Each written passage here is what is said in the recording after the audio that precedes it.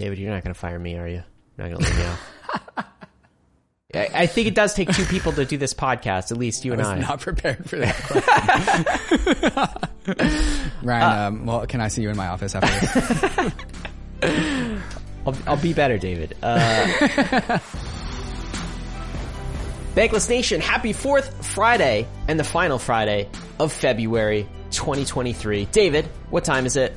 Ryan, it's the Bankless Friday weekly roll-up where we cover the entire weekly news in crypto, which is always an ambitious endeavor, yet we persevere into the frontier. Nonetheless, like we always do, with coffee. Got coffee? I've got coffee, let me tell you. I can tell you. And I don't know if that's the coffee speaking right now, David, or that excitement in your voice is just like all of the incredible awesome things news that we're going to talk about that have happened this week. Yeah. Like, what the hell? It's a good day to be going bankless, my friends. It's a good day to be in crypto. You know what? We shouldn't tease them any longer. We should just get into some of the headlines that we're going to discuss in this epic weekly roll-up, the 4th Friday of February. David, what's on the agenda? Coinbase drops the base, a new blue layer 2 on the scene. Yeah, that's right. Coinbase has its own dedicated layer 2. A new blue layer 2. I love that. Layer 2. Yeah, you like that one. And so we're going to talk about all those details. What does that mean? What does it mean for Coinbase to have its own layer 2? How are they building that? What are all the implications behind that? So we're going to unpack that and more because Bankless got the scoop. So coming up after that, and the sad news, SEC sues Terraform Labs and Kwon, which, I mean, that's not a surprise, but the implications of what that lawsuit might imply are bad. So we've got to talk about the details, the precedent that might set if that goes forward. And then third, Spotify, the app that some of you are using right now to listen to this podcast is going to have tokens in it soon. Yeah. Which is pretty cool. Seems like it. Seems like maybe podcast NFTs. NFTs. Music NFTs are a thing. Token gating. We're going to get into all of that and more. David, before we do, we got to talk to folks about something we don't often talk about on Bankless, and that is, what does it mean to become a citizen of the Bankless Nation? I'm going to close that URL. Do you know why? Because this is our new beta site, by the way. This is going live in about a week's time. I think our dev team might kill me. Soon TM. 2 weeks. And you have the opportunity to become a Bankless citizen. It includes our token reports, where we dive in, our analysts talk about token ratings for all sorts of popular tokens. Which is these tokens are getting an update, by the way, as a result of today's news. So these token reports always stay updated as the meta shifts. Yes, and it's because David and I are, we're not plugged into the day-to-day. We hired a talented team of analysts to actually put these together, and they're smarter than us. And okay, these are on the us, frontier. yeah. David and I are losing our reflexes. All right, we were top of our game 3 years ago. We are no longer, but we have the best people who are doing this. We also have a Bankless Nation member-only Discord. We talk about a lot. A premium podcast feed with a ton of goodies. And David, just this week, we released the debrief on the premium podcast feed. We also released a special Q&A Twitter session that we had with Eliezer Yudkowsky, of course. And that was the Q&A that we had promised after that crazy episode that we recorded. So all sorts of goodies come on the special premium podcast feed. You can only unlock that when you become a Bankless citizen. All the extra content that we have that we don't have space for in the normal RSS feed, all the extra content gets on the premium RSS feed. But those are only some of the details. You get to go to our in real life Denver meetup. You get to go to all the future meetups that we'll have at ECC and permissionless. You'll get to unlock future access for things that we can't yet talk about. There's a bunch of reasons to become a citizen of the Bankless Nation. You can also join my Q&A channel and ask me questions if you want to. Can I ask you a question? Well, I've never done that in my Q&A channel. Sure. I can't in real life. I have to reserve it for the Q&A. That's what the channel's for. Yeah. Okay. Fair enough, David. Anyway, all this $17 a month. It's like a Netflix subscription. That much Netflix costs.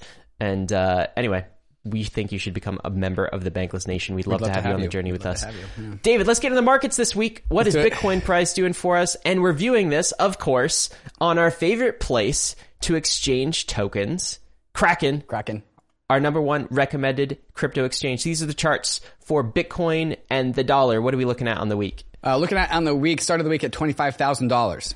ending the week at $24,000, which means Bitcoin is down 4%.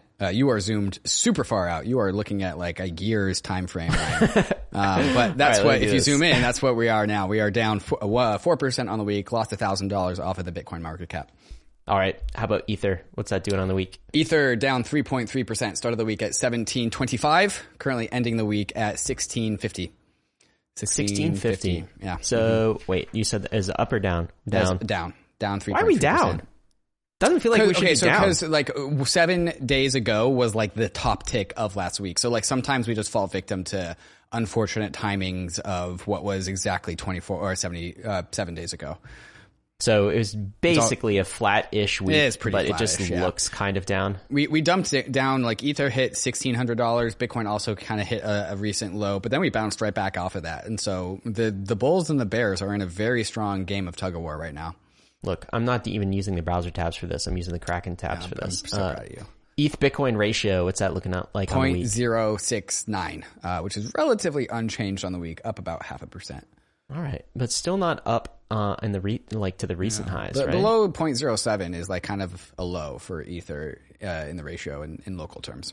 Bitcoin having a bit of a recovery, we might say. Some people are really celebrating that. We'll see if that lasts. Total crypto market cap, what are we, above $1 trillion? Above $1 trillion, down on the week, but $1.15 trillion. All right, David, let's cover what's going on in the Fed real quick, because I just really want to get to some of the crypto news this week.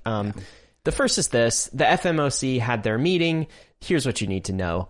All officials, almost all the officials, favored moving 0.25 percentage points or bips, 25 bips. In the next meeting, I'm just saying bips, because David hates that. Yeah, but you also fumbled it, which kind of goes to my point. Bips is dumb. Bips are dumb. The next meeting, anyway, we'll probably see a 25 basis point increase in March. And then some of them want a 0.5%. All right, never mind. I'm not doing the bips thing. Yeah, thank you. Some of them want a 0.5% increase, and they're probably not going to get it. But the Fed says basically, forget about the pivot. We still got work to do on the inflation. We're not pivoting now. And the market doesn't expect the federal funds rate, the interest rate to increase beyond about 5.3%. So we're kind of close to peak, at least according to the market. So that's what's going on there. The interest rates aren't hiking as fast as they used to be. And we might get close to a top. What is going on in the world of ultrasound money, though, David? It's at all-time lows in supply since the merge. So that's just great. I think how much Ether have we burnt since the merge? So 35,000 Ether. Wow. In 160 days. So almost 35,000 Ether in half of a year. That's just great. That's just great. The down only on the supply. Yeah, this is all-time lows. Big time. I mean, every single week we've hit all-time lows every single week for like over a month now. I think we are negative 6 bips, David. Can you believe that? The inflation. I hate that you just said that. 6.6 bips to be precise. Yeah. So yearly deflation is 0.066% negative. That's pretty cool. Why do we always talk about this? There's some context for this. Here's a tweet we pulled up. What does this say? Yeah. So this is from Data Always, who has been pushing back on the focus from ETH influencers, if you will, about the burn. Just say bankless. It's a fault. So Data Always retweets their own tweet. The first tweet says, "The ultrasound money cult really confuses me. If we match the highest ever yearly average burn, we see a supply decrease of 2 to 3%. With constant, fully diluted value, it's an insignificant price pump. Deflation is a meme. The bull case is flows." And then they continue and say, most of the responses to this just go to show how few people understand flows and how much information asymmetry still exists. The issuance reduction matters a lot. The nuance is that the rate of burn deflation means almost nothing for flows. Okay. What do they mean when they say this tweet?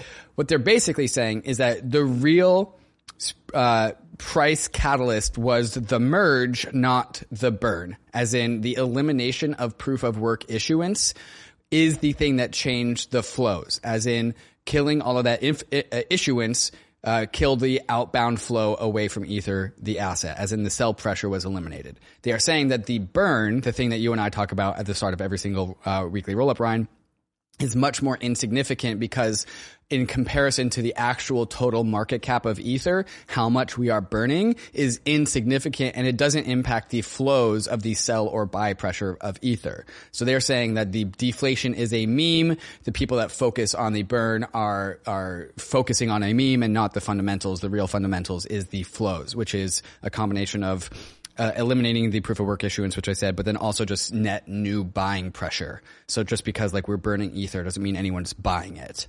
So that is the pushback from Data Always here. I just heard ultrasound money cult and I stopped listening, David. Are we in a cult?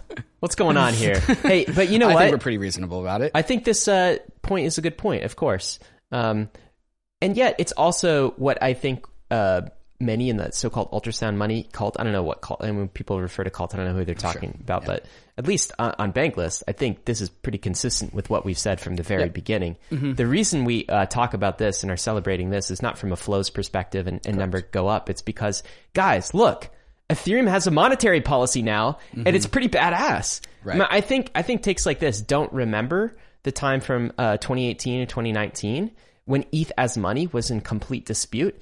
And the 21 million hard cap was the only way you could design a hard money cryptocurrency market cap. It's the only way that we knew. It's the only mechanism we had. What we're celebrating is this mechanic, and what we're trying to spread is the knowledge of how this works. That is the purpose of the ultrasound money meme. So I don't dispute the facts in this case, but I'm going to continue to talk about this and celebrate it until more people understand. Click into that tweet and then scroll down because I think I gave a response to this tweet. Yeah, and so here's what I said. It's less about the raw numbers of deflation and more about the fact that Ethereum is a self-governing economic system that's able to capture its own energy. So like the ETH supply chart, the thing that we look at, is a cool way to illustrate the activity of Ethereum.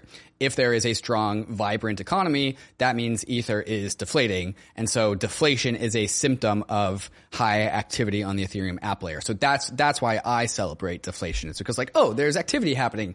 The crypto's not dead yet. Like if we are deflating, crypto's not dead yet. Yeah. Well, Data always replied and said, all I want is for people to stop worshiping the chart. So stop worshiping the ultrasound money chart, maybe. We'll try. I'll do my best. No promises. What do we got today? This is a big week for Arbitrum. They just passed an important milestone. What did they accomplish? Oh, just transaction volume is through the absolute roof. So the new all-time high in transaction volume for Arbitrum, I think 2x its previous all-time high. So just really healthy activity. Speaking of healthy activity on an app layer, Arbitrum passed Ethereum. Arbitrum at layer 2 by itself passed the Ethereum L1 transaction First capacity. Time this has happened ever. Ever. And it won't be the last. Definitely not. I mean, these L2s are going to go sky high relative to I'm going to guess a Ethereum new layer 2 is going to come onto the scene and absolutely blow past all other layer 2s in transaction capacity. And my prediction for this will be talked about in a short second. What do we got here, David? Here's another take on Arbitrum, getting into some details of this data. Yeah, same conversation. Take a look at this efficiency, says Hunter, who I know is an Arbitrum fan because he's got the small brains PFP. February 24th on 2022, which was pre-Nitro upgrade, Arbitrum's Nitro upgrade. Arbitrum did 106,000 transactions, which cost $165,000 in fees. A year later, February 20th, 2023, post-Nitro, Arbitrum did basically 1 million transactions with $155,000 in fees. So basically a 10x in total transaction volume, 9x, and then basically a zero change in the actual fees it took to get that done. So 8.7x increase in capacity with $10,000 saved in fees. And that's what scale looks because like. They are able to compress more things in an Ethereum transaction in a like piece of Ethereum block, right? So their compression technology has gotten better over the last 12 months. That's what that means. That's exactly right. And then the last thing in the market, so we'll talk about Coinbase's Q4 2022 earnings are out. And an interesting note here is the how much each asset, Bitcoin, Ether, or other coins, represented of the total trading volume on Coinbase. And so if you zoom into that little graphic, Ryan, so last year in Q4 of 2021, it was 16% Bitcoin, 16% Ethereum, 68% all other crypto assets of trading volume. This year, it's 35% Bitcoin, 33% Ethereum, 33% other crypto assets. So I think this just shows that like speculation on the long tail of crypto assets has kind of gone out the door and people have flown towards blue chips. Totally. And Ethereum and Bitcoin neck and neck. for that title of trading volume king, at least on Coinbase. That's pretty big. David, but we got some bigger stuff coming up. Give us a tease. Coinbase drops the base. We're going to talk about the brand new Coinbase Layer 2, which there's so much to talk about there. And so we're going to unpack all of those details. Not only did we have the opportunity to interview Jesse Pollack from Coinbase about this vision, the Bankless Zoomer analysts were able to put in some alpha report. So we'll talk about all of that and more. 4 huge revelations in the SEC's charges against Kwon and Terra Labs. Why so late? Why didn't they do this earlier? Maybe they were waiting for a more warm climate for them to push past more precedent that's stricter. Perhaps we'll talk about all of that. And then royalties caught in the crossfire of the NFT marketplace wars. We got an update on withdrawals. We got to talk about Spotify. So much to talk about. But first, a moment to talk about some of these fantastic sponsors that make the show possible, especially... Guys, it actually happened. Coinbase is going to be the first exchange, the first U.S. publicly traded company to launch a Layer 2. David, that Layer 2 is called Base. It's based on Optimism technology. It settles on Ethereum. It is fully EVM compliant. David, what are the details here? So the Base testnet is live today. That is what is being announced today. The Base testnet Layer 2, mainnet soon TM. There's no date launch for the mainnet. We'll get this out of the way. Base, the token, does not exist. There is no Base token. There is no Base currency. There is no airdrop. There is only a testnet for a rollup called Base from Coinbase that is built on the OP stack from Optimism. But there are significant second order effects of this. And like, first off, just like think about this from first principles. Coinbase is building a optimistic rollup to enter the arena alongside Optimism, Arbitrum, Polygon, and now Base. And so like you can add Base to that list. It is going to be the official chain of Coinbase. So this is kind of like the Binance Smart Chain, but for Coinbase.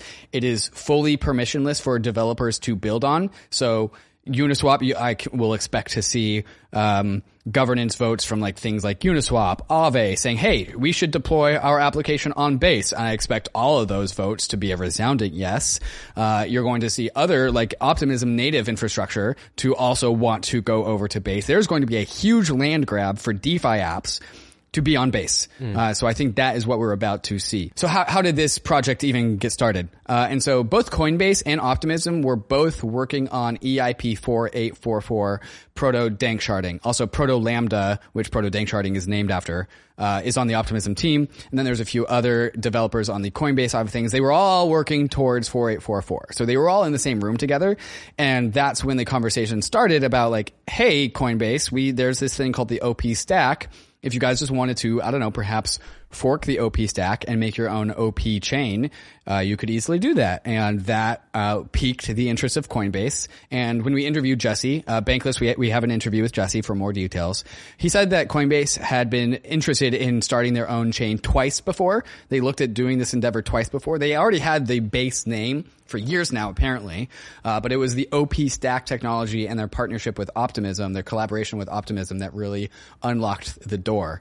And so really that's the news. There's so many more things to talk about. Some unknown percentage of all Base transaction fees are going to the OP collective. We don't know that this percentage, but some percentage of transaction fees are being routed towards adding to the OP collective treasury to support public goods to support. Well, that's actually up to Optimism governance. Right. That is what Optimism governance tends to do, is to support public goods, but that will be for OP governance. How will you pay for gas on Base? You will pay for that for gas with Ether. Coinbase is going to be the only sequencer, the one-of-one sequencer of the Base chain. But Jesse in our interview did say that the long-term vision of Base was to be a fully permissionless network, not just from a builder perspective, but also from a validator perspective.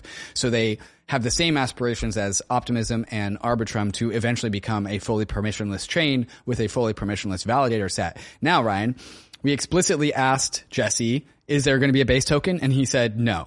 And then I specifically asked Jesse, well, is Base going to be a permissionless validator set in the future? And he said yes. And those, Ryans, are conflicting statements. So one of these things has to give. Is that true? Could you do not use a permissionless validator set without a token? Well, don't isn't the only thing that you need is some sort of kind of collateral to stake? So could you use ETH as part of your sequencer set rather than a native token? I guess that's true. Or something like Eigenlayer, maybe, right? Where like I wonder. I think the design space is broader than just L2s that are spinning up tokens. But anyway, we will see.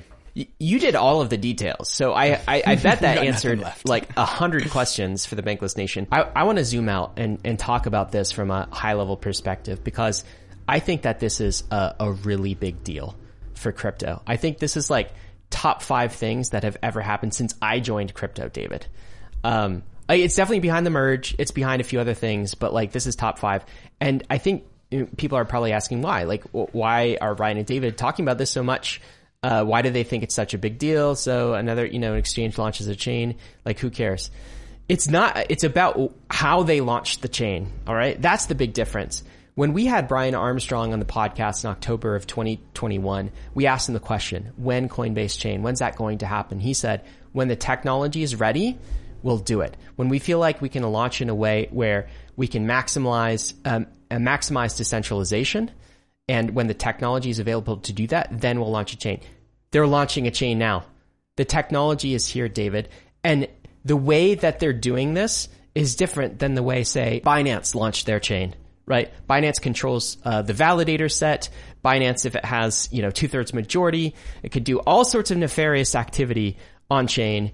Coinbase launched with a layer 2.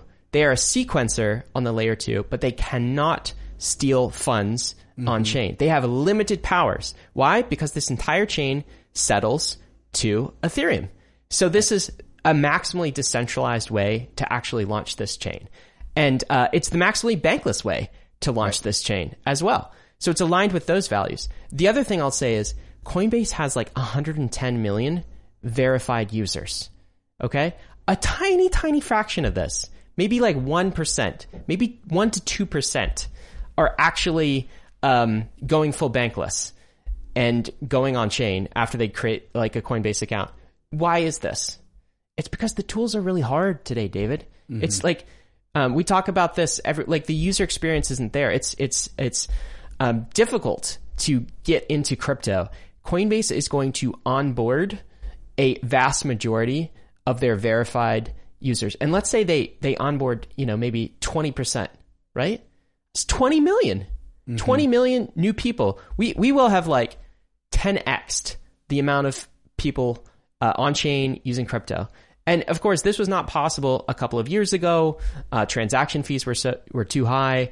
But now that you have a layer 2, now that you have EIP 4844, transaction fees can be fractions of a penny. So the technology's here and it's ready. And I think that they are going to set a cookie cutter for other publicly traded companies to start going down this path too. Other crypto exchanges, other crypto banks. We start to get rid of the overhang of why do you have to use a centralized lending provider like a Celsius or a BlockFi when you can have an easy onboarding experience into a layer 2 with completely open source auditable code on the back end. Anyway, so many reasons this is so exciting, but that is the big picture of why this is a big deal. It's the way that they are launching this chain. I mean, using ETH as the money rather than doing like a pump and dump token. It's just a really fantastic way to approach this, and exactly what we've predicted that exchanges would do over the long run. Yeah, so we have so much more information. We have a YouTube video, an interview with Jesse Pollack. I put in a Twitter thread. We have a newsletter release on the Bankless newsletter, which goes through some of the implications of this. Just some of the stats that are in the tweet thread. 110 million users on Coinbase with $80 billion in assets. So some reaction to this, like, a brand new optimistic rollup alongside Arbitrum, Optimism, and Polygon. And Base is in testnet. Like, how is it going to fill up its chain? How is it going to compete with all these fully developed layer 2s? Arbitrum only has 500,000 unique addresses on it. Coinbase has 110 unique verified users. 110 million. 110 million, yes. And so like 1% of Coinbase's users, if they can get them onto the Base chain, is already more than double the most used layer 2 on Ethereum today. And so we have all the apps on layer 2s. Coinbase has all the users and all the money. And so this is we asked Jesse the question, like, how will Coinbase present Base to their users? This is going to be the, like, Coinbase approved layer 2. And so many people come into this industry through Coinbase, and Coinbase is going to be like, would you like to withdraw your assets from this centralized crypto bank that we are? Feel free to deposit it onto Base, a layer 2 on Ethereum. And so, like, this is aligned with the crypto idea. And so the tweet that I wrote in this tweet thread, I say, Base makes Coinbase bankless because Coinbase can encourage its users to withdraw from Coinbase and deposit onto Base while still being inside of the Coinbase ecosystem. So it's adding in a layer 2 into the product offering from Coinbase. It's proof of reserves. Yeah, it's automatically proof of reserves on the whole entire chain. So with Base, it's still a Coinbase product, but users are self-sovereign and self-custodied. So it is the bankless version of Coinbase, which is just so awesome. There's going to be haters, David, that say, this is all AML KYC, that, this is... It's not. It's a permissionless network. It's not now, but like every account that withdraws, of course, is AML KYC'd by Coinbase because they have to be. I care a lot less about that right now than I do about this massive amount of users that are being onboarded into self-sovereign technologies. All right. Like, if this is still, and in fact, I don't even know how you get around that problem at this stage and still use a centralized exchange in some nation state. Right. But I still think this is going to onboard millions, tens of millions of people into the bankless money system that we all love. And I do think it's just, there's also some symbolism here in that, like, there's so much crazy crap that went down in 2022 with centralized entities stealing the funds, right? This is the answer to 2022. Okay, we'll use decentralized technology where you can audit the code completely, where we can't steal your funds, has proof of reserves right out of the box, and DeFi will facilitate this. I do kind of wonder, do you think this will eat up the Coinbase exchange business model a little bit? Not zero, but I think the net value add, I think, is significant. And Coinbase is always looking for new products that are providing revenue beyond exchange activity, because they need to diversify their income, because like 90+% of their like quarterly revenue is always exchange activity. So that's why Ethereum staking is so valuable to them, because it's a diversified revenue source that puts less risk on exchange activity. And this opens up so much surface area for on-chain products. This is one of the things that Jesse was really hammering in our interview. Base is where Coinbase is going to put all of its on-chain products. And so they have their own little domiciled network to play favorites. They get to play favorites because it's their own network, and they're going to put all their products there. And so this is just opening up a massive new world of opportunity for Coinbase. I wanted to take this conversation into why optimism. And so, like I said, Jesse and the Optimism team started collaborating on EIP 4844, and that's, I'm assuming, where OP stack conversations happened. So the OP stack is the scaffolding for Optimism chains. So Optimism's Bedrock upgrade is built with the OP stack. Base is built with the OP stack. The OP stack is this like open standard, the scaffolding for, build your own layer 2, build a layer 2 workshop.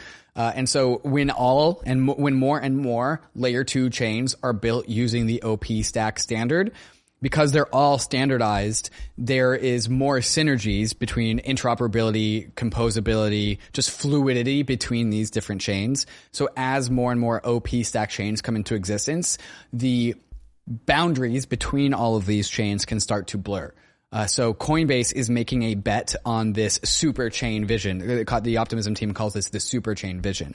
So Coinbase seems to be in on this vision that the more and more chains that build on the OP stack, the boundaries between these things blur. And this is part of the ethos as to like why layer 2s in the first place. Like, why build a layer 2 chain instead of your own customized blockchain like BNB chain or your own app chain? It's because it apparently is Jesse's and Coinbase's philosophy that building a layer 2 is building a bridge, not an island. That's a line from Jesse in our interview. Coinbase wants to build bridges, not islands. And so building a layer 2 network on Ethereum allows Base to be connected to all the other layer 2s on Ethereum and all the assets on the layer 1 and all of the users. And so they are bridged right into Ethereum's ecosystem. But in addition to that, the OP stack also provides that same interoperability with the Optimism superchain that is slowly being built. And so not only is it building bridges into Ethereum and all of its layer 2s, but it's building more direct bridges into Optimism and all of its other future chains that are totally going to come, because the OP stack codebase is the most forked layer 2 codebase that exists. Yeah, I guess like Optimism basically wants all the forks, so they develop some sort of network advantage for superchains. All the forks. I am hopeful that superchains can talk to other superchains in the future. I know we've sort of like hinted around this. Slowly but, like, they will. I want Slowly the ZK sync to be able to talk to the Optimism, to be able to talk to the Arbitrum and all of that. You know, one other a side product of this too, we mentioned that Coinbase is not launching a token. And the cool thing about a layer 2 is because you don't have to. Right. That's what's cool about it, right? If you're launching your own layer 1 sidechain, you have to have a token because you have to inflate that token to pay for security budget.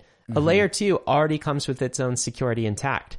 It's a less expensive, it's a cheaper way for a Coinbase to do this. And part of our conversation with Jesse was like, hey, the reason we couldn't do this 2 years ago is because it was infeasible. Like the tools weren't there. But then when we tried to get support for this project internally at Coinbase, like, in, 2022 with OP Stack, the code is ready. It's like, here's a chain out of a box, just fork it. And by the way, it comes with its own economic security. You don't even have to launch a token. The tools are getting easier. This is like this is why we're going to see an explosion of chains too. Anyway, we could say more, and we probably will throughout this episode. Yes. But that is the news for you. One thing though, I'm already seeing some apps start to announce that there's a land grab. Okay, apps are trying to grab as much real estate on Base chain as possible. This is Euler Finance, right? Is it Euler? Yeah. So Euler saying Euler can become the main trading venue for CB ETH. I think it kind of already is. First off, what is Euler? It's like Compounder Aave, but with a few other extra governance-free mechanisms. And so they're already planning their migration onto Base. And so the land not grab a has migration from another chain, but more a additional support, right? A deployment, yeah. So this is Jesse. Jesse tweets out, today I join 100 plus contributors from Coinbase to launch Build on Base.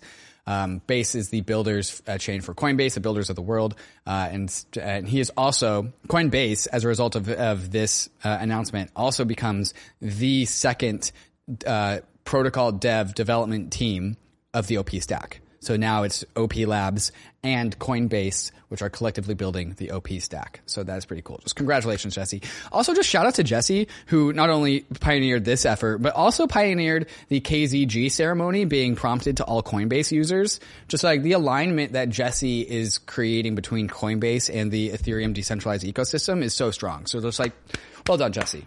Well done, Jesse. Really cool. And so if you want to learn more, we interviewed Jesse. That interview is available already on the YouTube. I'm sure some of you have already watched it. We are also live streaming with the Optimism team at 10 a.m. Eastern time this morning, Friday morning, the 24th. And so we're going to get the Optimism perspective on this as well. No shortage of content, guys, from Bankless. I should mention, in the interest of disclosures, both David and I are, advisors for Optimism, support that project, think it's wonderful. Also, early investors in Euler Finance as well. Yes. Full disclosure, you can always find that at bankless.com/disclosures. I don't own any coin though, like the actual stock. Do you? I don't own Boomer assets.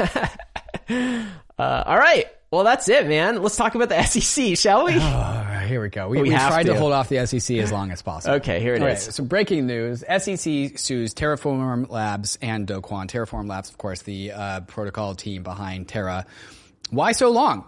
Like Terra collapsed almost a year ago. Why so long?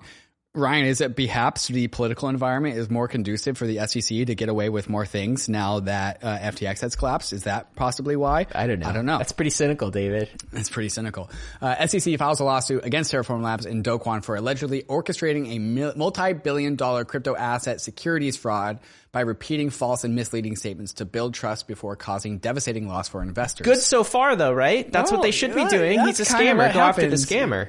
Yep. Okay, good job, SEC, right? Yes, Gary Gensler says that Terraform Labs failed to provide the public with full, fair, and truthful disclosure as required for a host of crypto asset securities. Gensler commended the SEC staff on their investigation, adding the defendants attempted to prevent us from obtaining important information about their business. This case demonstrates to the lengths to which some crypto firms will avoid complying with securities laws. Okay, so trying to paint all of crypto as just as bad as Do Kwon. I'll throw a flag on that, but this is what we get into when we're a bunch of degens who ape into algorithmic stablecoins. Also worth noting that Do Kwon was actually served by the SEC at Missouri Mainnet in New York in 2021. So this story has actually been going on for a while. Okay. What does all of this mean? So here's a CoinDesk article that says 4 huge revelations in the SEC's charges against Terraform Labs. SEC findings describes the entire Terra system as a fraud, similar to Sam Bankman-Fried's FTX. So I'm going to read out all 4 points and we'll go into each of them here. Number 1, Terra USD's stability was a complete and conscious fabrication. Intentional, yes, that means. Intentional, yes. 2, Do Kwon and his allies were cashing out big time the whole entire time. Shady. 3, the Chai deal was even faker than we thought. I don't know what the Chai deal is. Chai payments platform, an e-commerce system in South Korea. That's right. It was sort of the pump around this. See, retail's really using this. We have adoption. We have real world adoption in South Korea. That's what Chai was. Okay. And then 4th, it turns out U.S. regulation does matter, is again the headline from this article.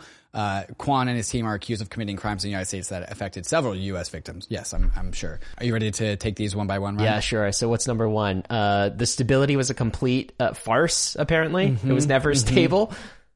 Yeah, so Terraform and Kwon secretly arranged for a third party to purchase massive amounts of UST to restore the $1 peg when Terra USD experienced a small depegging from its $1 target price. When was this? Was this when Terra started to wobble in 2022? No, this was a year ahead of that in May of 2021. So the narrative of UST being rock solid was a complete fabrication because the Terra UST price was wobbling in as early as May of 2021. So the SEC compares this fake to the fake laboratory tests that led to Elizabeth Holmes' decade plus. I can't disagree with that, David. Yep. I mean, they were advertising a product that was stable and they knew that it absolutely wasn't. They were just propping it up. By the way, who is that third party that purchased the massive amounts of UST to restore the peg when Terra was in trouble? Who was that? Who did that, Ryan? I don't know. It's a 4-letter word, I think. Starts with a J. Am I right about that? Jump. Jump!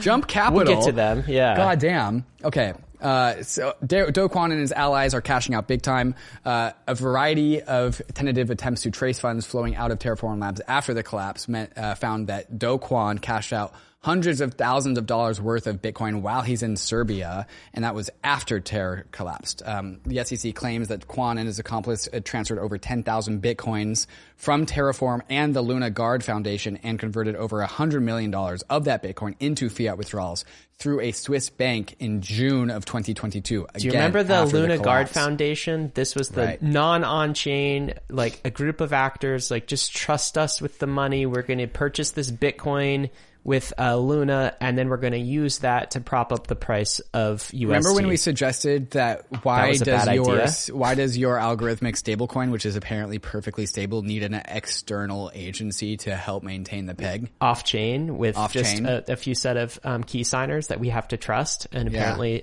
they were taking that. Weird. Huh. Who could have seen that? What else we got?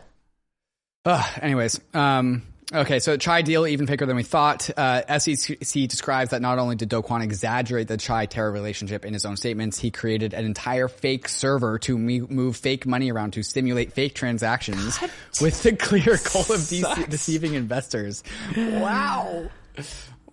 Look, I'm grateful for the SEC for doing this part of it. Dude, it's great, it, man. No, it's like the public didn't know this. We need to know this. Good job. I mean, we want the SEC to help us prosecute the scammers. Last but not least, evidence suggests that Kwon used his Twitter account to promote Terra USD to Americans and insult critics who warned of flags that led to the currency's collapse. Insult Wow, critics. I was personally insulted. I was there. Were you insulted too? I mentioned in that sentence. Are you named in this whole court document here? They insulted David Hoffman. Critics who warned of flaws. Yeah, that was us.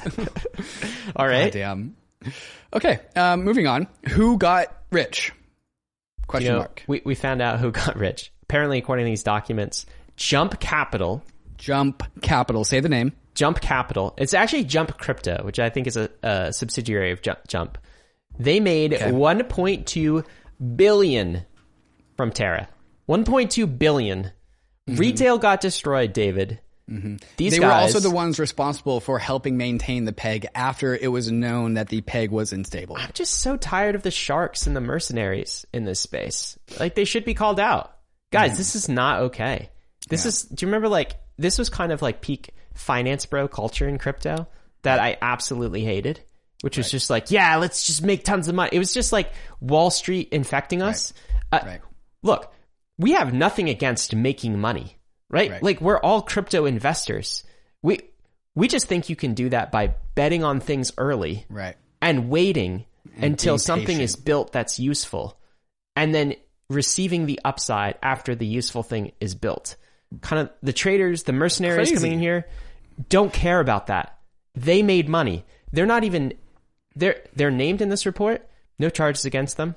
They didn't do anything illegal, David. Right. Technically. Yeah. $1.2 billion. I ask you, does that feel fair? Retail gets completely destroyed by this, and they made out fine. Jump Capital. It incents them to do it again, David. Give it back. Anyway, it's so there are a bunch. This is a tweet from Cyrus, who's like one of the most savage people on Twitter, and he's always right, in my opinion. Jump trading propped up Terra after it almost broke early on. Instead of letting it die in the early stages, they covered it up, letting the bubble grow significantly larger than it needed to get, exacerbating the pain for the entire crypto community. And he's retweeting Fatman Terra, who's a Twitter account that focuses on the Terra news. And Fatman Terra says, the SEC filing also indirectly confirms the fact that Jump secretly bailed out the UST project without disclosing to retail, leading to the scheme ballooning even further and destroying many people's lives in the first place.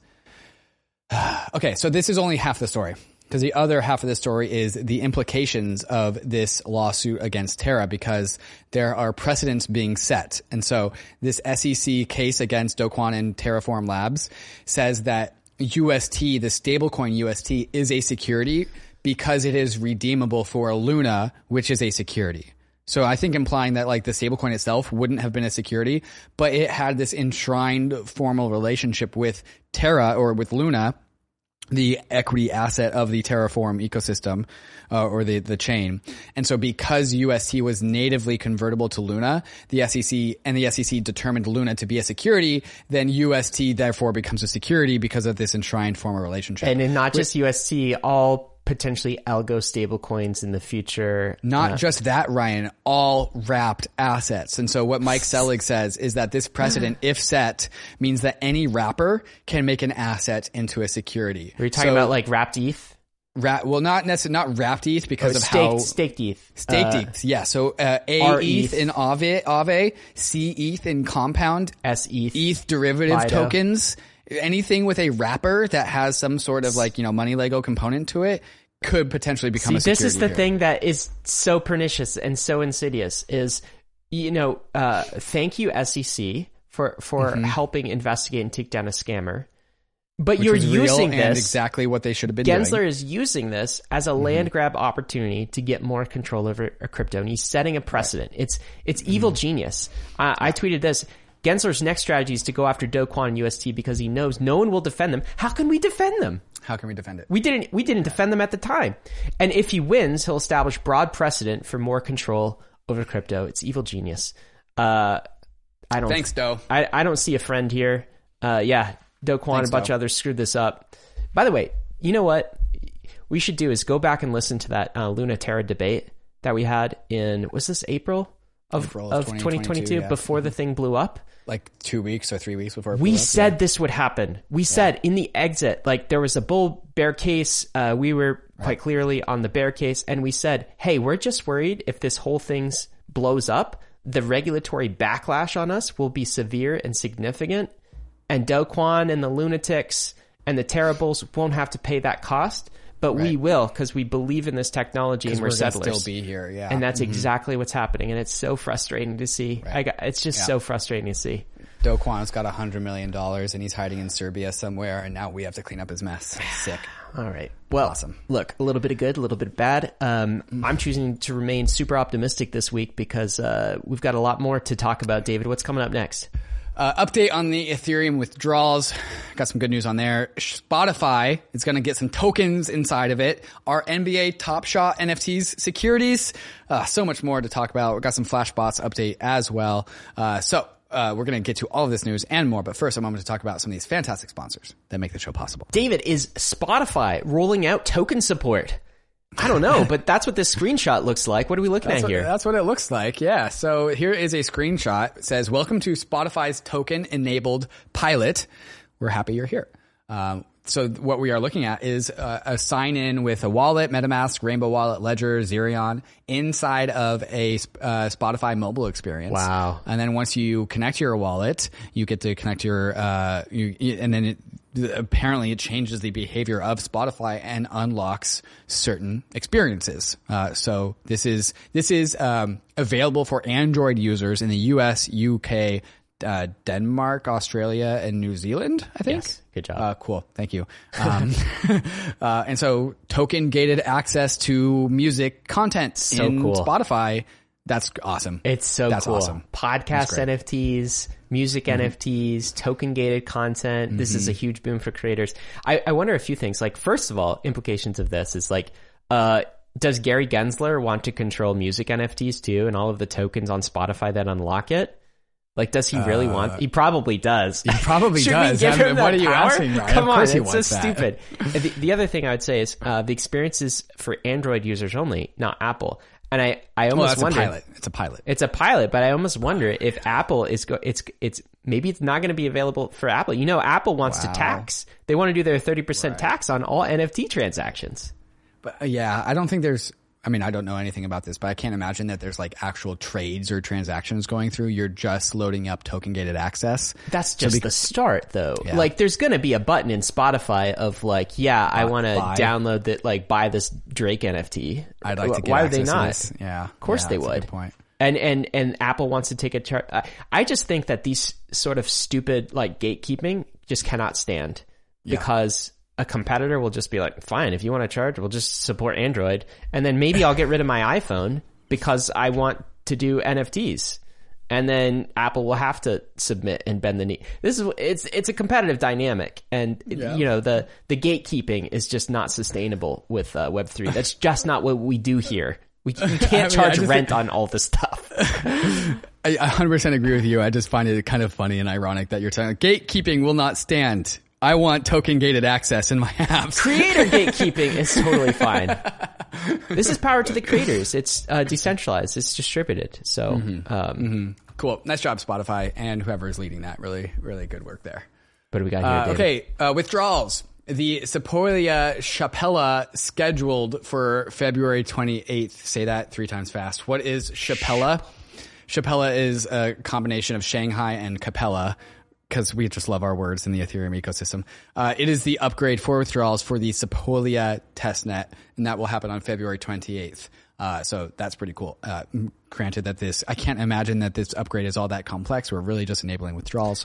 But we have a testnet for that. This is March. Do you think it's going to go? We're going to go live in March. February 28th. But do you think we're going to get the next Ethereum upgrade in March? Then is sort of what late this March, means? early April. Sounds about right. That sounds right. That's bullish. Yeah. Flashbots announces MEV Share, a programmably private order flow that empowers users, redistributes MEV, and takes a step towards decentralized block building. Okay, so what is this? MEV, Flashbots, of course. We know Flashbots. They are the people that help actually reduce some of the gas fees on Ethereum by creating a private off-chain marketplace for block building and block proposing. Now they are doing the same thing for users and putting their transactions into blocks that allow for users to recapture some of the MEV that they might be creating. And so how does this work? Users can choose exactly what transaction data of their transactions to hide and then also reveal through programmable privacy. So searchers If you are familiar with this whole, how a block gets built, searchers build in a competitive order flow auction for the right to execute against users' private transactions. Selectively revealing transaction data can help searchers better optimize their bids, which means higher payments back to the user. So because users can keep their transactions private, users can bargain for the MEV that they create without permissioning searcher competition. Basically, your transaction on Ethereum through this thing called MEV share will create some sort of MEV. By keeping your transaction data private, you can actually force searchers to pay you for the MEV that you create. And so this is a way to get back some of the value that you put into the Ethereum ecosystem. This whole time you were talking, I was just admiring these heart messages. Who's the graphic designer that came up with this, okay? The day after Valentine's Day, and we got these hearts, MEV, you, Matchmaker, 0x81 babe, Relay on me. I wish these were real. I would buy these. I would buy these for sure. David, some layoffs that came down the pipe this week. Polygon Labs cut staff by 20%. So a 20% cut for Polygon Labs. Also, Immutable has reportedly laid off 11% of its staff. What's your take on some of these layoffs? It's, we saw a whole bunch toward the end of last year, some more early this year. Do you have a high level take on this? Yeah, laying off people when the markets turn down, it's just a symptom of just like when you've optimized for growth. And so when the markets turn against you, you have to trim and cut back. This is just the natural process of things. It doesn't mean that like Polygon is doing badly. It doesn't mean Immutable is doing badly. It just means they hired a lot during the bull market, and now resources have dried up, and so they have to cut back. A lot of companies overhired. And so in order to optimize, they are cutting back. This is just a normal part of the process. David, you're not going to fire me, are you? You're not going to let me off. I think it does take two people to do this podcast, at least you and I. I was not prepared for that question. Ryan, can I see you in my office after this? I'll be better, David. NBA Top Shots moments. They might be securities. Moments of time are now securities? Well, awesome. Yeah. What else? Everything's a security. This podcast could be a security if we tokenize it. Bankless podcasts are, I don't even want to say that out loud. Don't say the words. That will be used against you, my friend. But what is this headline and what does it mean? NBA branded Top Shot moments NFTs may be securities. Judge rules in Dapper Labs case. Ultimately, the court's conclusion was that Dapper Labs offered was an investment contract under Howey, the judge wrote. So we're going to have to follow this story, but it turns out where the scope of what a security is in expanding itself to Top Shot's moments. Great. So basically, we have even less clarity on what's a security and what's not a security as this is going through the court system. A digital collectible of a moment of time is a security. Okay, so a video game item that drops, if it's an NFT, is that a security? Totally a security. You think so? Yeah, that flaming long sword of fire that does 172 damage. It needs a 10K report. That's exactly, yeah. Filings. So little Bobby shows up, and little Bobby picks that up off the ground, and Gary Gensler shows up at your door and says, hey, that's a security. Hey, Bobby, do you know what you just did? Put down that security, Bobby.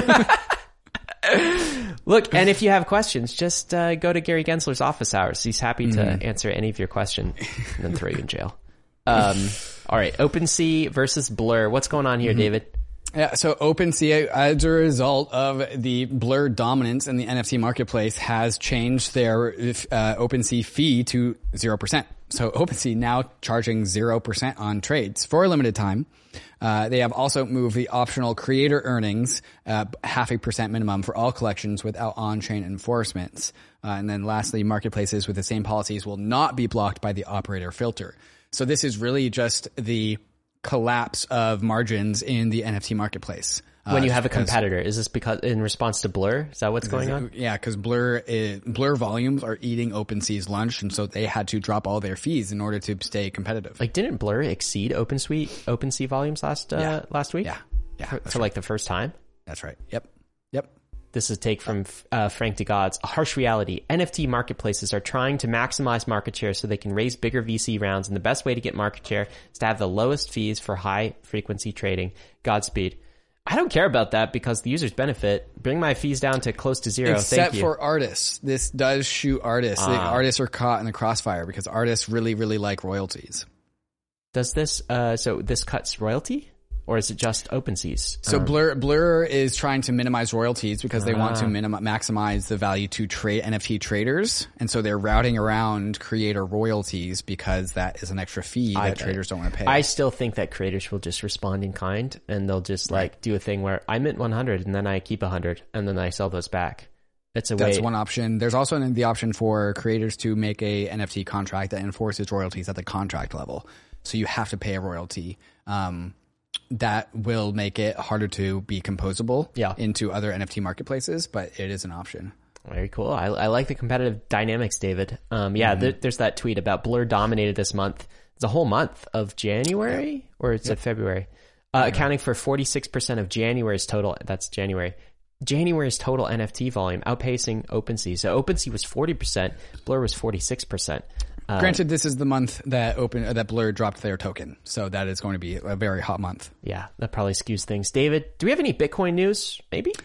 I did look at the ordinals data. Ordinals volume is down, and so it's trending down to the downside. But it's been a very, very healthy no matter what. So it's definitely not dead. But ordinals activity down a little bit. The only other Bitcoin news that we have is this tweet from Patrick Hansen. This is a take. Patrick is at the EU side of Circle, so he believes in stablecoins, of course. So that is his bias. He works for USDC, basically. Patrick tweets, in El Salvador, after hundreds of millions of top-down public investments, only 1.6% of remittances are sent via Bitcoin. Meanwhile, driven by natural bottom-up demand, 1/3 of Latin American consumers have used stablecoins for everyday purchases. The market is loud and clear. So this has been a growing sentiment, again, like an indictment against Nayib Bukele of El Salvador, of just like really forcing Bitcoin on its citizens, using a lot of El Salvadorian capital and money to buy Bitcoin and make Bitcoin investments, when the critique is that money could have been used to support, public goods for El Salvador. Wasn't the remittance use case always dumb for Bitcoin? I mean, I never understood this because it was just basically like hold Bitcoin. Just hold it. It'll go up in value. The use case of Bitcoin is you hold it while the money printer is printing. If I'm holding my money, like that's the last thing I actually want to spend. I want to spend my inflating currency. I want to hold my Bitcoin. I mean, the same is true of Ether, really. It's not a good medium of exchange. Right. It's not a good unit of account. It is a fantastic store of value. So wasn't it destined to fail from the beginning? I would say so. Yeah, because like the whole, you use Bitcoin for remittances. So like, actually, I'm not a believer in the whole blockchain, not Bitcoin thing, but that's what a blockchain is for. David, is for remittances. If I could pay my gas fees, my ETH gas fees in USD, I would. USDC. Right. I would just have it because then I don't have to be like, I paid in ETH. And now do I have to buy that back? Gotta do taxes. Yeah, I gotta do taxes. Thank you. Exactly. What's this from Caitlin Long? This was interesting last week. So moving on to a new subject. Caitlin Long tweets out this tweet. It's time for me to reveal a few things. I've just published a post, shame on Washington, D.C. for shooting the messenger. And so Caitlin tweets out, today I'm publicly disclosing for the first time that I handed over evidence to law enforcement of probable crimes committed by a big crypto fraud that started months before that company exploded and stuck its millions of customers with millions of dollars of losses. Is she talking about FTX? Sure. She might be talking about FTX there, Ryan. She doesn't name them by name, though. No, it does not. And then B, I also warned bank regulators of a mounting bank run risk inside banks servicing the crypto industry before the bank runs ultimately hit. So Caitlin Long saying, hey, I told regulators and law enforcement about the FTX fraud, and then I warned banking regulators of all the contagion that might happen. What happened as a result of that? Well, her bank, which is a fully custodial, this is a Custodia bank, which is like a fully backed reserved bank out of Wyoming. What happened to Custodia? Custodia's banking license, banking charter, I believe, was denied and now disparaged for daring to even come through the front door. So Caitlin Long, founder of this Custodia bank, who's trying to be a responsible, fully custodied crypto bank, reports to law enforcement about FTX, talks about all the incoming contagion, and then gets the door slammed on her face. So she actually went to the regulator's office and asked. And not only did they not help her, they actually didn't listen when she was trying to whistleblow on the things that she saw going on in the industry. Yeah. So Jesse Powell retweets this and says, Jesse Powell of Kraken says, "I can't tell you how infuriating it is to have pointed out massive red flags and obviously illegal activity to regulators only to have them ignore the issues for years." Quote, "They're offshore. It's complicated. We're looking at everybody," end quote, is what Jesse's saying that the regulators are saying for years. And then to be used as their example. So like, I mean, this is obviously hitting very personally for Jesse because, you know, Kraken just got, staking inside of the US shut down by the SEC. Even though it's a relatively low risk, good product. And Jesse's been doing some of the similar stuff as Caitlin for years now. And then also like, this is what our complaint about Kwon, Ryan, is like all the bad guys come in, they make a bunch of money, they cause a bunch of destruction, they cause a bunch of chaos, and then they go hide in Serbia, and all the people who believe in this industry take all of the blame. Take all of the hit. The good people like Jesse, right? Yeah. Who is actually like, whistleblowing, talking about the red flags. 2 regulators actually showed up to Gary Gensler's office to talk to him. What does he get for that? A $30 million fine. Yep. And sorry, you can no longer have a staking product. Yep. Meanwhile, Sam Bankman-Fried is watching football on his VPN. Is he watching football or playing video games? Probably moving assets around. If your Sam watch him, he would if he could. We know that's what the claim is. Is like the court is like, "Hey, why are you on a VPN?" And Sam Bankman-Fried was like, "I'm watching football." That guy doesn't watch. No way, really? Yeah, you haven't heard this part of the story? No. Yeah, so he got in trouble for using a VPN when he shouldn't be, and he just said, "Yeah, I'm watching football." He's like, "Dude, you're at home. Turn on the TV. You don't need a VPN for this." Oh my god. The grift don't stop. Oh, this is more Jesse. He says this: "I have a theory. Regulators let the bad guys get big and blow up because it serves their agenda. Number 1, destroy capital, resources, and crypto. 2, burn people, deter adoption. Number 3, give air cover to attack good actors. The bad guys are actually on side. Good guys are the enemy." Man, it does feel like that sometimes, doesn't it, David? Yep. Doesn't it? Yep. Yeah, so Gary Gensler is trying to say, like, Jesse of Kraken, that man sold an unregistered security. He's bad. And meanwhile, like, our perspective is like Jesse, Caitlin, many others calling out the actual frauds, the actual risks, and that if, like, they're our heroes, they're our good guys. But from the outside in, like, Gary Gensler and his, like, office hours campaign is trying to do the same thing that Elizabeth Warren's trying to do, which is paint us all as, like, shadowy supercoders. But Jesse's saying, and that's all intentional. That's all part of the evil genius play. Mm-hmm. I hope that's not true, but it feels like it is. And the evidence is weighing on and that being the possibility here. Mm-hmm. David, Collabland launched a token. What is this? What does it mean? Yeah, so people who are familiar in the DAO space or in the Discord space will definitely know Collabland. It's basically very, very important Discord infrastructure. So Collab is a governance token and used within the Collabland ecosystem. So holders will be a part of the Collabland DAO, feature requests, bounties, create the marketplace. Token claim will begin on February 23rd, which is today. So that was yesterday if you're listening to this on Friday. And so if you are an Earnify subscriber, I'm sure you'll be getting a notification of your eligibility for this. So if you're not an Earnify subscriber and you don't know what that is, go to earn.fi and sign up to get notified of airdrops like this one. David, what's going on at Superfluid? Did they introduce a new feature here? Yeah, Superfluid vesting. So what is Superfluid? Superfluid is streaming payments. So micro pennies per block, cents over time, just super fluid payments. So like instead of just streaming money, baby. Streaming money. Yes, thank you. And so the Superfluid vesting is a way to vest using the Superfluid contracts over time. So you can now put in vesting contracts using Superfluid. So the tokens for a specific protocol or whatever stay in the sender's wallet until the very moment that they are vested in a stream directly to the recipient's wallet with or without a cliff. So there's no token lockup in a smart contract, and these tokens can be put into... This is the thing DYDX should have done. Yeah. You remember a few weeks ago, when we were talking about they made, promises, investors made promises, and we could have just done this on the smart contract. That's what Superfluid is doing. It's enforcing vesting at the code layer, which is like Hey, that's a good use of smart contracts. That's a great use. And then also, out of Philand this week, we've talked about Philand before, but they've announced their $2 million seed round. What is Philand? It gives you this like little 3D landscape to place little objects, and you can only place the objects if you have done the thing in Web3 that enables you to claim those objects. So for example, you can place a Uniswap object on your land if you've traded on Uniswap. What's yours look like, David? DavidHoffman.eth, brother. It's how do I find you? Search accounts right there. David. Yeah. DavidHoffman.eth. Hoffman. You can see my little Philand. Yeah. Yeah. I know this was included just so David could brag about his Philand here. Yeah, exactly. Yeah. So if you've traded on Uniswap once, you can get the Uniswap land. But if you've traded on Uniswap like 10 times, then your Uniswap icon like grows bigger. It's like the level 2 version. Super cool. You have 16,000 experience points here. Whatever. And so I can use that experience to buy other things in the Philand ecosystem. Philand is on Polygon. Look at these quests you've achieved. Right? Like, look at all my achievements. Man, yeah. A busy little bee over here. There we go. There's my Philand. Look, I got a bunch of little trees. I got my OpenSea ship.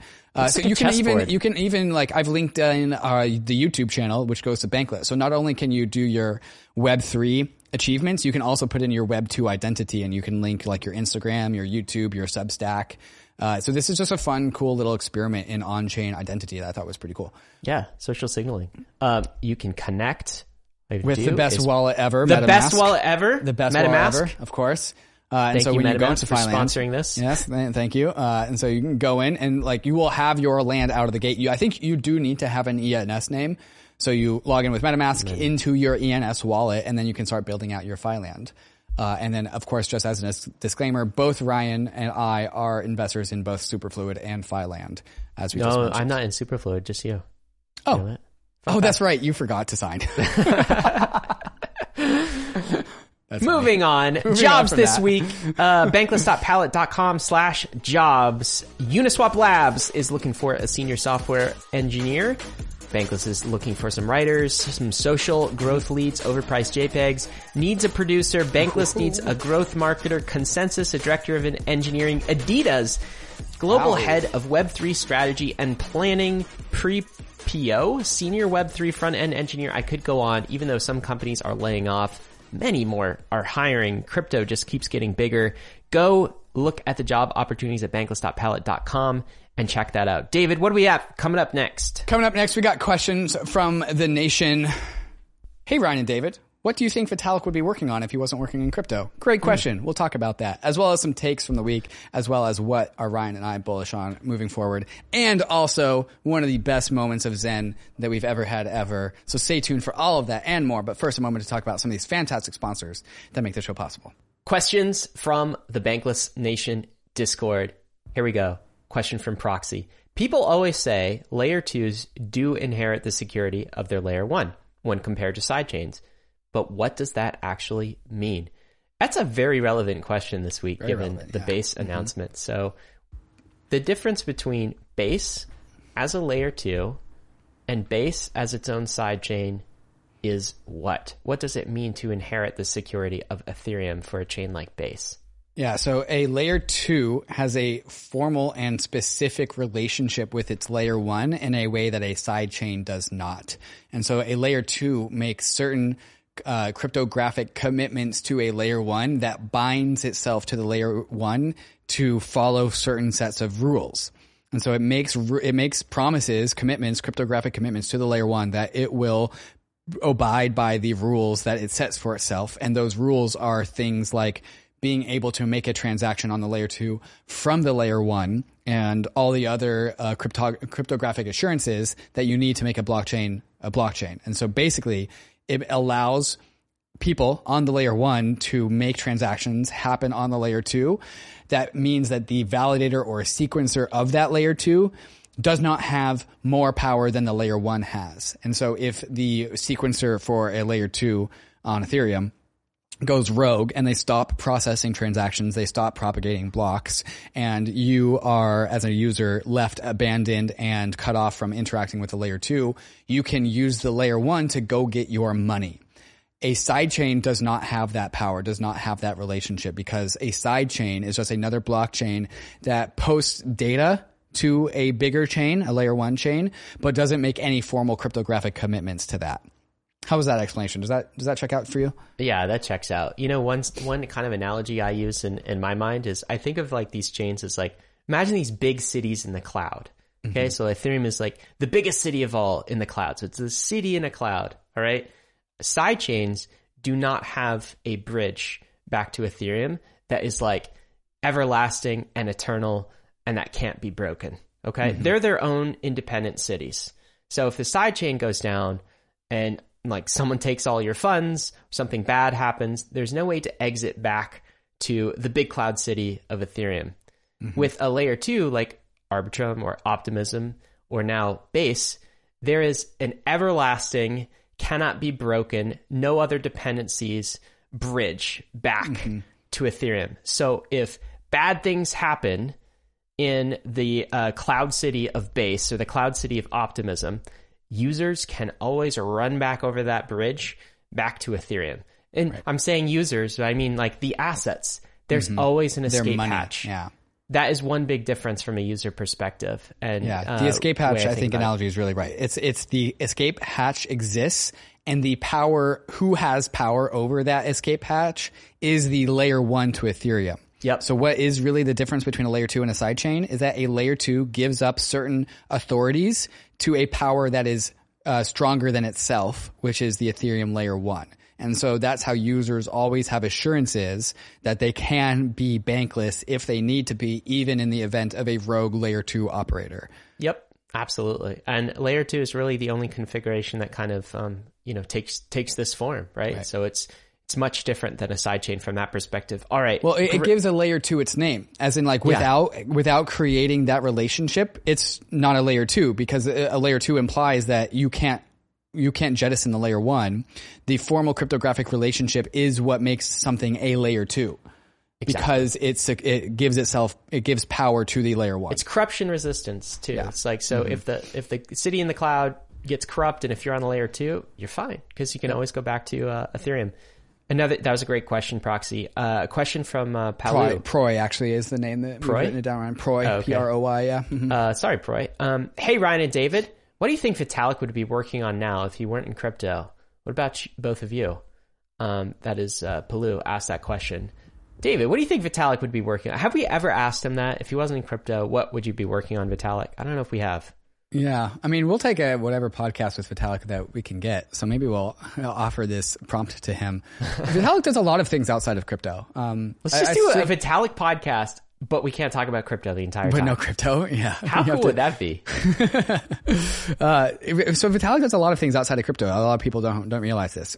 He's very interested in longevity. He's very interested in AI, and he's very interested in charity and charitable giving and impact, basically. So it would probably be something, maybe all three of those things. And so he's very tapped into the longevity world. So maybe he would be helping promote research in longevity science. What about the public policy type stuff? Quadratic voting and that kind of thing. He's like very interested in sort of the underlying protocols and mechanics that govern society. That govern society and I think help us coordinate. I mean, Ethereum is one gigantic coordination technology unlock. Right. That you're creating on the protocol layer. But he's done other things, like quadratic voting could be applied to nation states or, I think the city of Denver is experimenting with quadratic funding for its own public goods. Yeah, it'd be very interesting. How about you? If you were in crypto, what would you be doing? I think, let's see, how many years have I been in crypto? I would have graduated from PT school. I would have a lot of debt, and I would be working as a physical therapist would probably be my answer.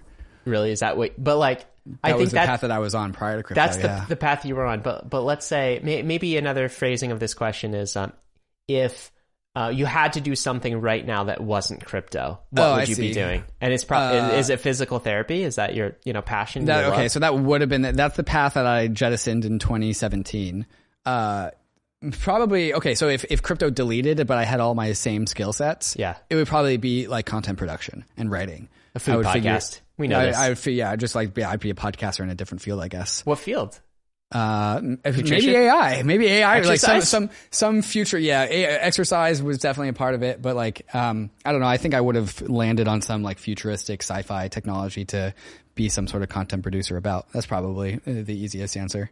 That was going to be my answer too, especially after that Eliezer episode. It's like, AI podcaster. Should we pivot the podcast, David? But seriously, we have more AI content coming, so maybe this future is actually going to manifest. That's a great question. All right, let's get some takes. Wait, that was your answer? Is like AI podcaster? Look, it would have to be nothing quite like, there's nothing like crypto on the planet. It's just like it ties so many of my interests together. It's just like finance, investing, startups, economics, politics, social theory, like psychology. It's just everything. Right. I think I would be an investor though, no matter what. Sure. Like there would have to be some cross section of entrepreneurship and investing, and I'd probably gravitate more towards that than content production. I mean, you were the one who was like, Ryan, we should start a podcast. And I was like, I don't know. So I don't have I don't really see it. Yeah. I don't have the content producing gene, but there's something I love about investing, and that is like investing is just you get rewarded when you're right. It's this like so many fields, it's impossible to ever find truth. Like how do you find truth? How do you know if you're right? Investing fulfills that gratification for me of like you're in the game and you're playing, and you can be right and you can be wrong, and there's like some underlying truth to it. And I don't think I could leave that side of things. And that's more interesting than the investing side. Is just you think about something, apply a thesis, and you get an answer to the hypothesis, right? If you're right or not. And investing, I think, rewards that more than just about anything else. Maybe science does, but science, I don't have the patience for science, I think. Yeah. I think that's a good take. Elon Musk, that's a take of the week. What's he saying?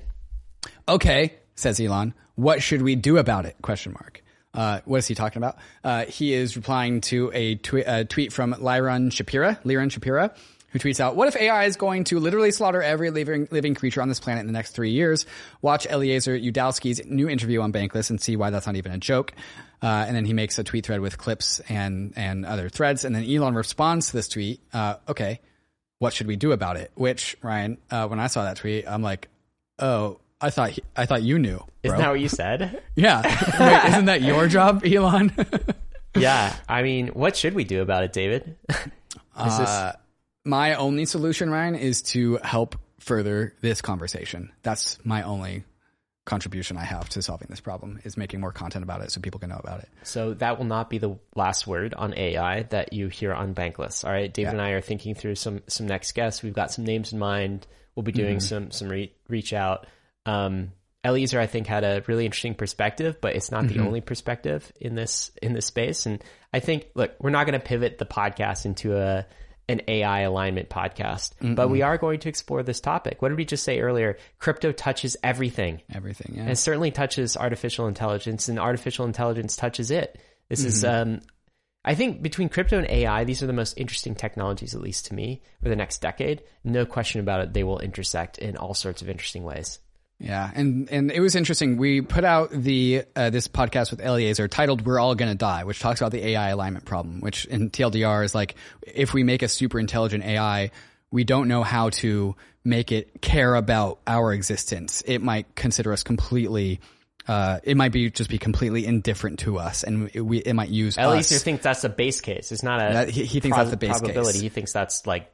And so far, no one has really been able to argue against that. Some people diminish how big of a deal that question is, but that is, I think, the issue. We released this episode a week early, and then the Bankless Nation Discord was an AI Discord for a week, because that's all they would talk about it in there. And then there's like another Discord that I'm in, and like I brought up some of these questions in here, and they started talking about AI. Yeah. And then this episode goes public, and all of crypto Twitter for at least a day starts talking about AI. And so, Ryan, I haven't told you this, but Vitalik messaged me this morning. He goes, by the way, I'm not sure if you realize the extent to which that one episode has made a huge public impact, raising the awareness on the AI safety issue. And so, like, This is how much this conversation, the Eliezer's like warnings, have been like pushed to the back of people's minds. And so like now it's actually kind of good that I think a non-AI podcast is promoting this conversation because no one else is doing it. So absolutely. We're also privileged with the ability to ask the really dumb questions. Yes. Which I think we did. Like, the dumb questions are what's on everyone's mind too. Right. So I actually, like, I was in a bad place after that episode, but at the same time, I'm very glad that we did it. And I think there'll be more from that too. Okay, David, what do we have? A tweet from Frank DeGods, who's also a podcast guest this week. What problem do NFTs solve? That's in quotes. People want to buy digital goods. That's it. That's the problem it solves. Mic drop. Like, I think it's so, like, people who think, like, does that really need to be an NFT? I think is an invalid question. It's like, why not? People like buying sometimes stuff. You must like this guy, Frank DeGods, because, like, sometimes I hear you say this sort of thing. People like the JPEGs. I'm like, but why is the JPEG going up? This is the early days. Because people like JPEGs. That's all it is. Don't think about it. Isn't it? You don't have to overthink it. Okay, so this is a take that I put out that I want to get your judgment on, Ryan. Can I read it? Yeah, you go for it. Yeah. Okay. This is from you. If you bought a token on the open market, you're allowed to shill to your heart's content. Any other form of acquiring a token probably requires disclosures in order to promote a token that you specifically issued. It's never appropriate to promote. Okay, let me look through that again. 3 Hoffman rules here. If you bought it on the open market, you can shill it. Number 2, any other form of acquiring a token probably requires disclosure in order to promote. Okay, so if you got it as an advisor or you got it as a gift or something like this, or as a sponsorship. Right. Number 3, a token that you specifically issued, it's never appropriate to promote. I agree with all of those. One thing that I might put an asterisk on in number 1 is not just if you bought it on the open market, but if you bought it on the open market and you have some kind of a bias in that. Like, let's say you own over like 2% of the supply or 5% of the supply. Or let's say that it comprises like a substantial portion of your net worth. Like it's 50% of your net worth or something like that. Then that's the asterisk I would also put. That also probably should be disclosed, or people should be generally aware that that's the case too. Otherwise, I think that these are Hoffman rules are fantastic rules for disclosures, and I think more people should be following them. Yeah, thank you. And I would say that these are all just rules of thumb. There are plenty of instances where like some of these things won't apply. For example, a token that you specifically issued, if you're an artist and you're making NFTs and that's your like income, absolutely shill that. If it's art, shill that to the nth degree. You're an artist. This is more about like these things as financial assets, I would say. I agree. And then even then you're shilling the art, which is the product, and you're not necessily shilling the finance. The price. Exactly. Yeah. David, here's a take here. What's this? Oh God. So this is 0x Edgar, who's tweeting out the SEC case against Terra Luna. By the end of May 2022, UST, Luna, Wrapped Luna, and Mir were essentially worthless, wiping out more than $40 billion in combined market value. Domestic institutional investors experienced billions of dollars in losses in market valuations. Countless retail investors lost their life savings and ended up in debt as a result of collapse. Here's the punchline. For example, a pharmacist in California borrowed $400,000 against the value of his home to purchase UST and lost his entire investment. A painter in Vermont invested $20,000 in UST set aside for his son's college education, but lost it all when the Terraform ecosystem collapsed. Oof. Don't do that. Yes, Kwon is at fault. Also, take some responsibility and don't invest your college son's education or your home to buy a financial asset. What do we do about this, David? I don't know. Like at some point, this is always how frauds and like scams and Ponzi schemes like work. For some reason, they just attract the reptile brain of so many people out there who don't know how to think about these things, and then they do stupid stuff like mortgaging $400,000 against the value of your own home to purchase UST. One take, I think, is just you have to have a investor mindset, and that includes like an investor psychology. Right. So you can like feel yourself FOMOing into something. Like that is a feeling. You know that feeling, conscious of. If you start to feel rising up in you, this feeling of like get rich quick. I need it now. Yeah. I need it now. This could be an overnight thing. Like buy. You should always cast doubt on that feeling. Go for a jog. take a hot shower, like really consider it, give it due diligence, wait 3 months and see if you still feel that way. Like no one can protect you. Gary Gensler can't protect you against all of the different ways that you can kind of like think you're investing your money and you're actually investing it in a scam or a scheme. So that's on you. And my hope is that people just develop better instincts and better defense and better investor psychology around this stuff. That's the only protection. Yeah. What else do we do? I don't know. Okay, this was a fun thread. This is Pac-Man from Blur. When I did my interview with him, he was the person on the right. This AI generated, not AI generated, but just like cartoon version of him. Anime, yeah. But it was also animated. So when he opened his mouth, the anime person opened his mouth and also moved around. But then, so this is a Web 2 me versus Web 3 me person, tweet thread. Yeah. And so, Pac-Man and most of the Blur team have all been anonymous, but Pac-Man puts out this thread doxing himself, and telling a little story about how Blur came to be and who he is. And so I always think it's a fun story of when Anon founders decide to un-Anon themselves, to dox themselves. And so if you are curious to hear that story, a very human story of the founder behind Blur, there's a link in the show notes. Very cool. All right, David. What are you bullish on this week, my friend? I mean, so I'm bullish on layer 2s. I'm bullish on the OP stack. I'm bullish on so much of this proving a lot of the bankless theses that we've been beating the drum with for years now. What's more to say? I'm also bullish though, ETH Denver, which, in about 1 hour, I'm taking a flight out to ETH Denver to go. And so I will see all of you there, especially those going to the Bankless meetup. I have never missed an ETH Denver. It is the most magical time of the year. And so I'm bullish on all of these things, Ryan. More magical than Christmas, David?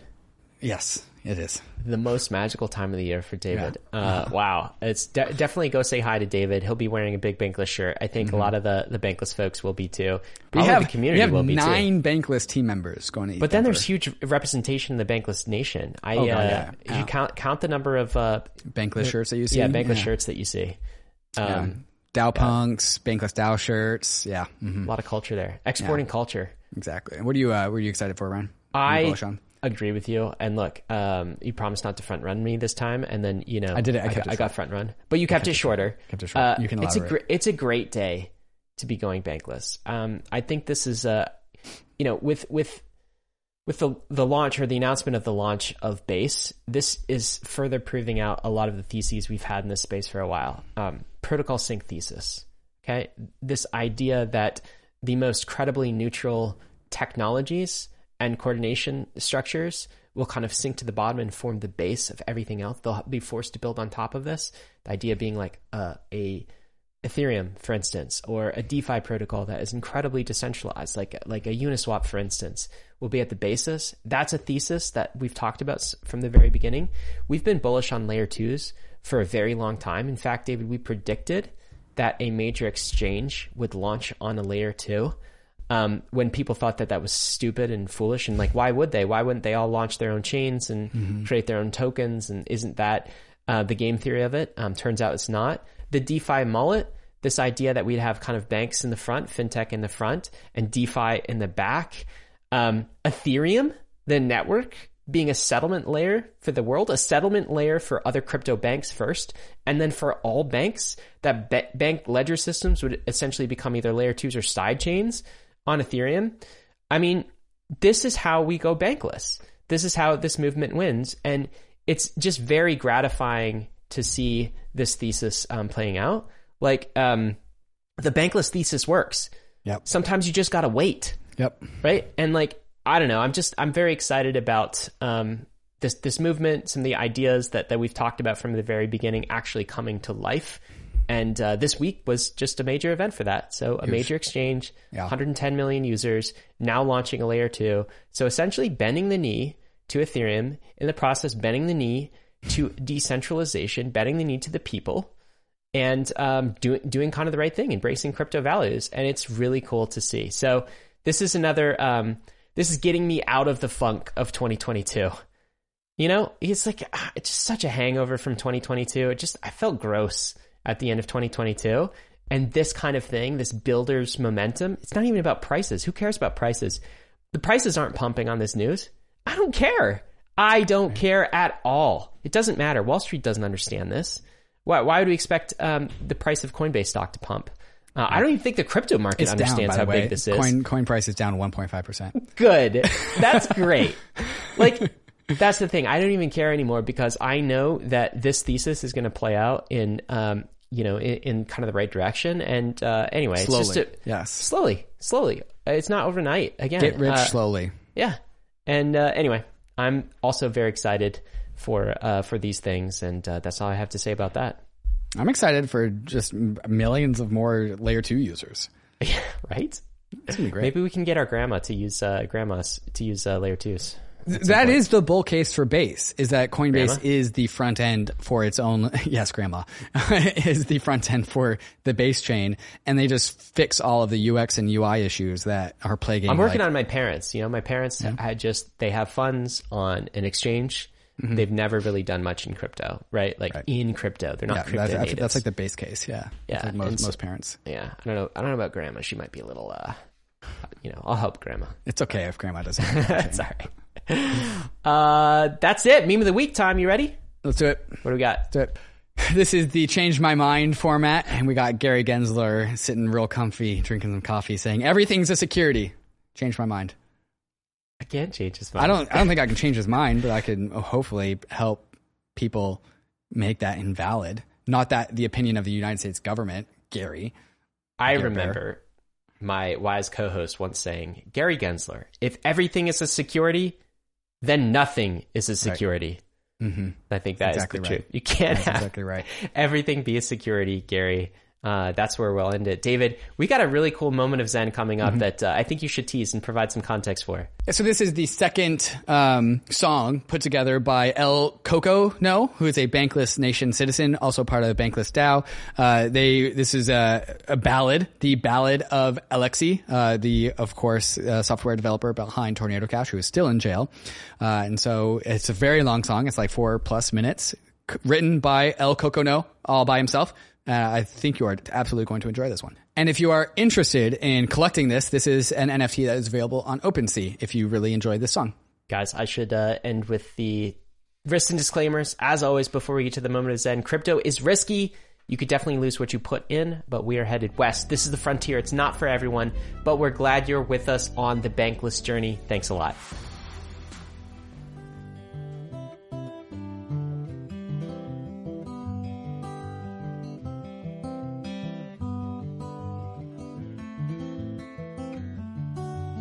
Holland is simping for the U.S., for the big strong government they're trying to impress, and they don't give a shit about the scared young kid that they've locked in a cage when all he did was fight for the fundamental rights for which our ancestors paid the ultimate price. The trial's not over, there's still time to fight for Alexei and all mankind. Inequity just grows and grows, and often this results, God knows, in rebellion and war against the bourgeoisie and all kinds of things we don't want to see. So we said, instead of starting a fight, we'll build a city in the sky where we treat people right, and you can keep your banks and your powers that be, and we'll pay your taxes, and if need be, we'll contort our DAOs into LLCs, and we'll create your CBDCs for free and help undermine totalitarian regimes, and we'll even jumpstart your economy and give you what you need to withstand the Chinese, even before it's something you know that you need, and we'll help to build a future maybe less captured by greed.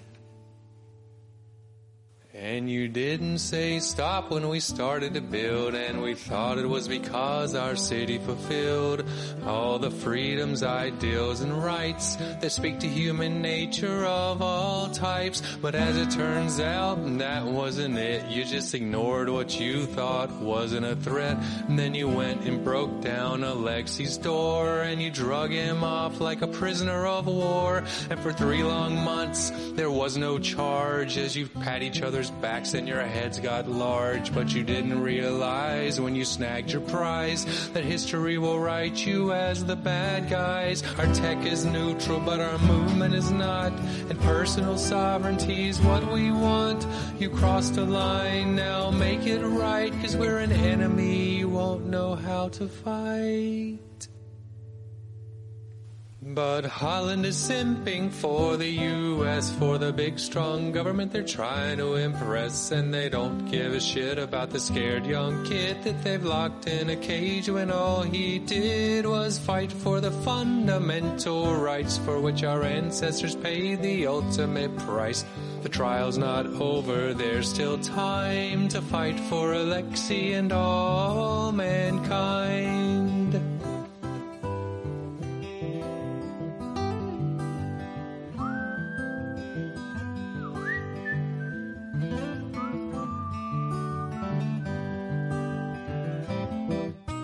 A lot of folks struggled, fought, and died so certain rights wouldn't get brushed aside. And when we think back, we're filled with pride. Citizens, politicians, side by side. But there's a hungry beast that we just can't sate, and that monster's name is the nation state. And no matter how much we all want to believe, the monster just grows without reprieve. Well, we have a new weapon to fight this fight, and we ask our officials to do what's right. Forget your power and your fucking greed. The world's changing quickly and we need for you to fight for humanity instead of destroying people's lives just to bolster your career, because that's a shitty way to get ahead. So Holland, go tell Alexei, go home to your wife. She loves you and is afraid for your life. We overreacted and that's on us. We hope the rest of the world will trust that they can still visit Amsterdam, because we're actually not an authoritarian regime. And we regret our actions regarding Alexei to the extreme.